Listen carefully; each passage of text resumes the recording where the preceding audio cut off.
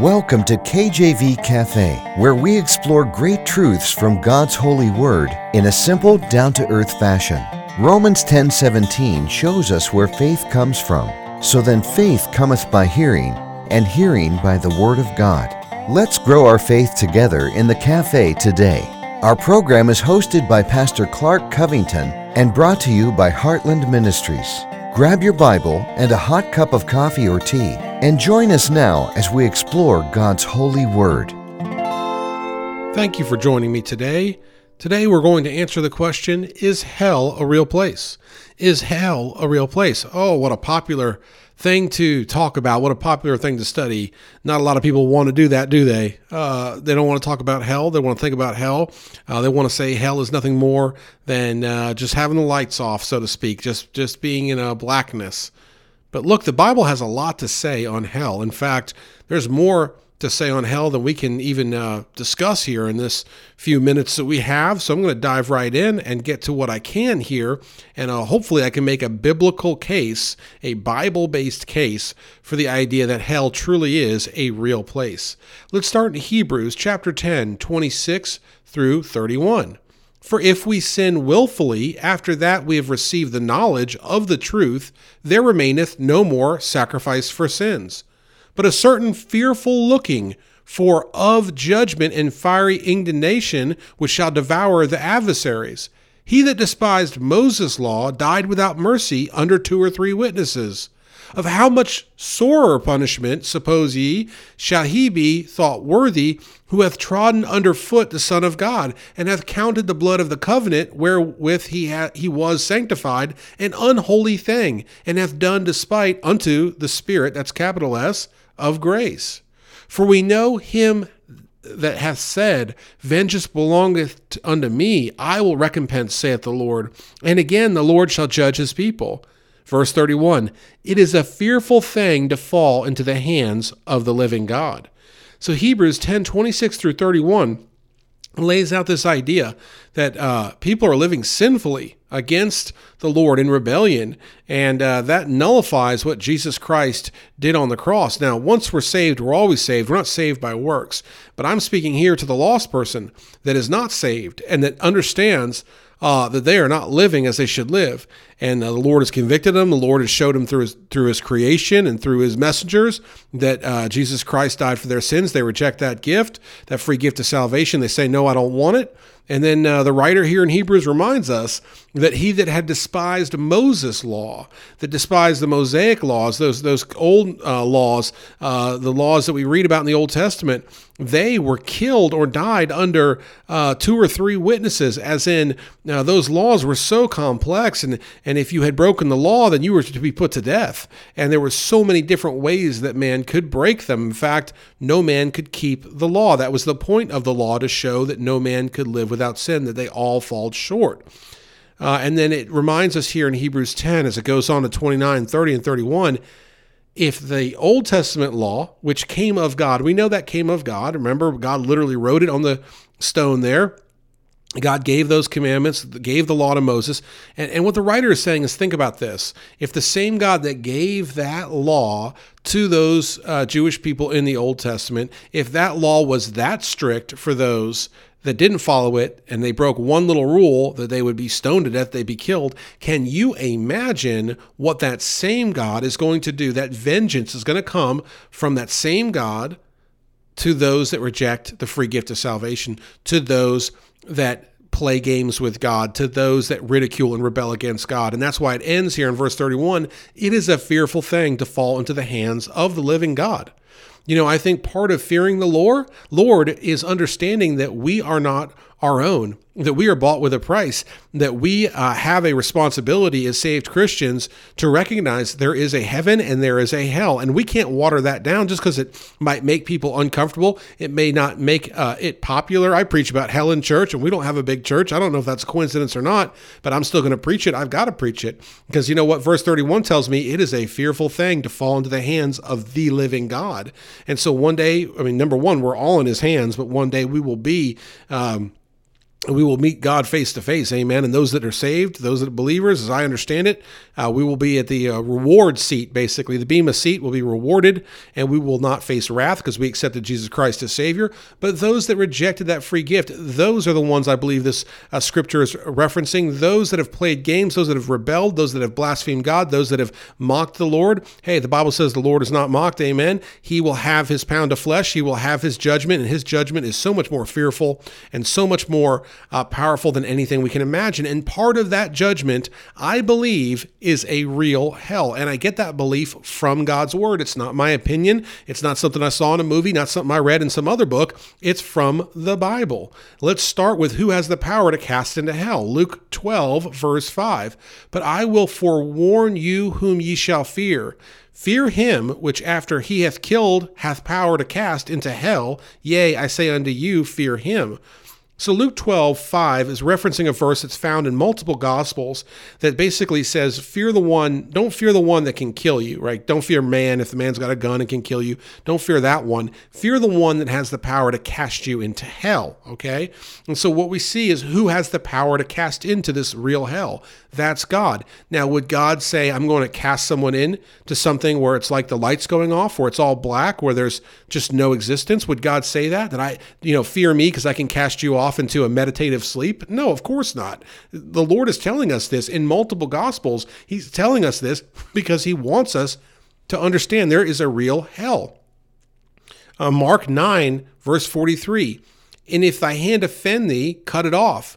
It is better for thee to enter into life maimed than having two hands to go into hell, into the fire that never shall be quenched. The fire that never shall be quenched. Now, if there is no hell, how could there be a fire that is never quenched? If that is symbolic, what is that symbolic of? A fire that's never quenched, a fire that never goes out. To me, that tells me there is a literal hell, that there's no way to question that the fire will burn for an eternity, and so on. Now, you may say, Brother Clark, God is love. He loves us so much. A loving God would not send people to hell. That's often what you hear. And I would say this twofold. Number one, God is love. And number two, he is perfect and holy. And a perfect and holy God will enact perfect and holy judgment. And so that same loving God, as Hebrews 10, 26 through 31 mentions, had a very strict law in the Old Testament that led to death for many.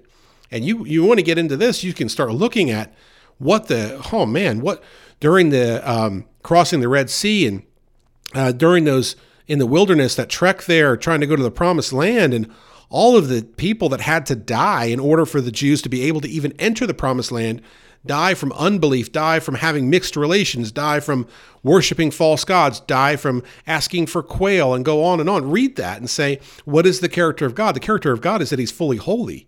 And so that he realizes we are not holy. That's why a loving God gives us a path to enter his heaven and avoid the wrath of hell. And that path is only by the blood of Jesus Christ, which we talked about recently on this program. It is the blood. It is by the blood that we are saved. And when we accept Jesus Christ as Lord and Savior, and we accept that blood atonement, that's that Bible word, atonement, the idea that there's a payment, a propitiation, a full payment for a debt, a sin debt that we cannot pay, that Jesus Christ died on the cross for our sins. When we accept that free gift of salvation, we are saved from this hell.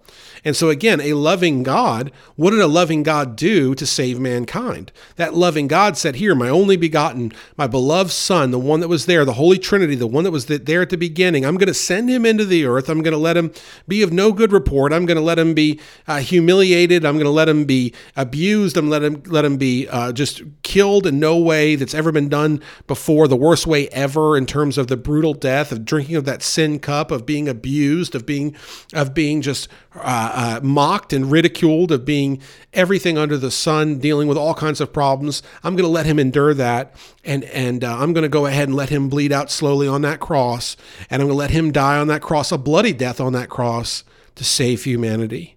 That God is definitely a God that has a unique way. The Bible says that his ways are not our ways. Amen. Now, Jesus died. He was buried. He was in the grave 3 days, and then God miraculously resurrected him from the grave. That is the proof. That resurrection is the proof that truly is the holy one of God, the Christ, the spotted lamb without blemish that died for our sins. And when he was resurrected and he walked the earth 40 days and 40 nights, he was seen by over 500, the Bible tells us, then we know that that truly is God and is of God. And it is the only way for us to be saved is to believe in Jesus Christ's finished work on the cross.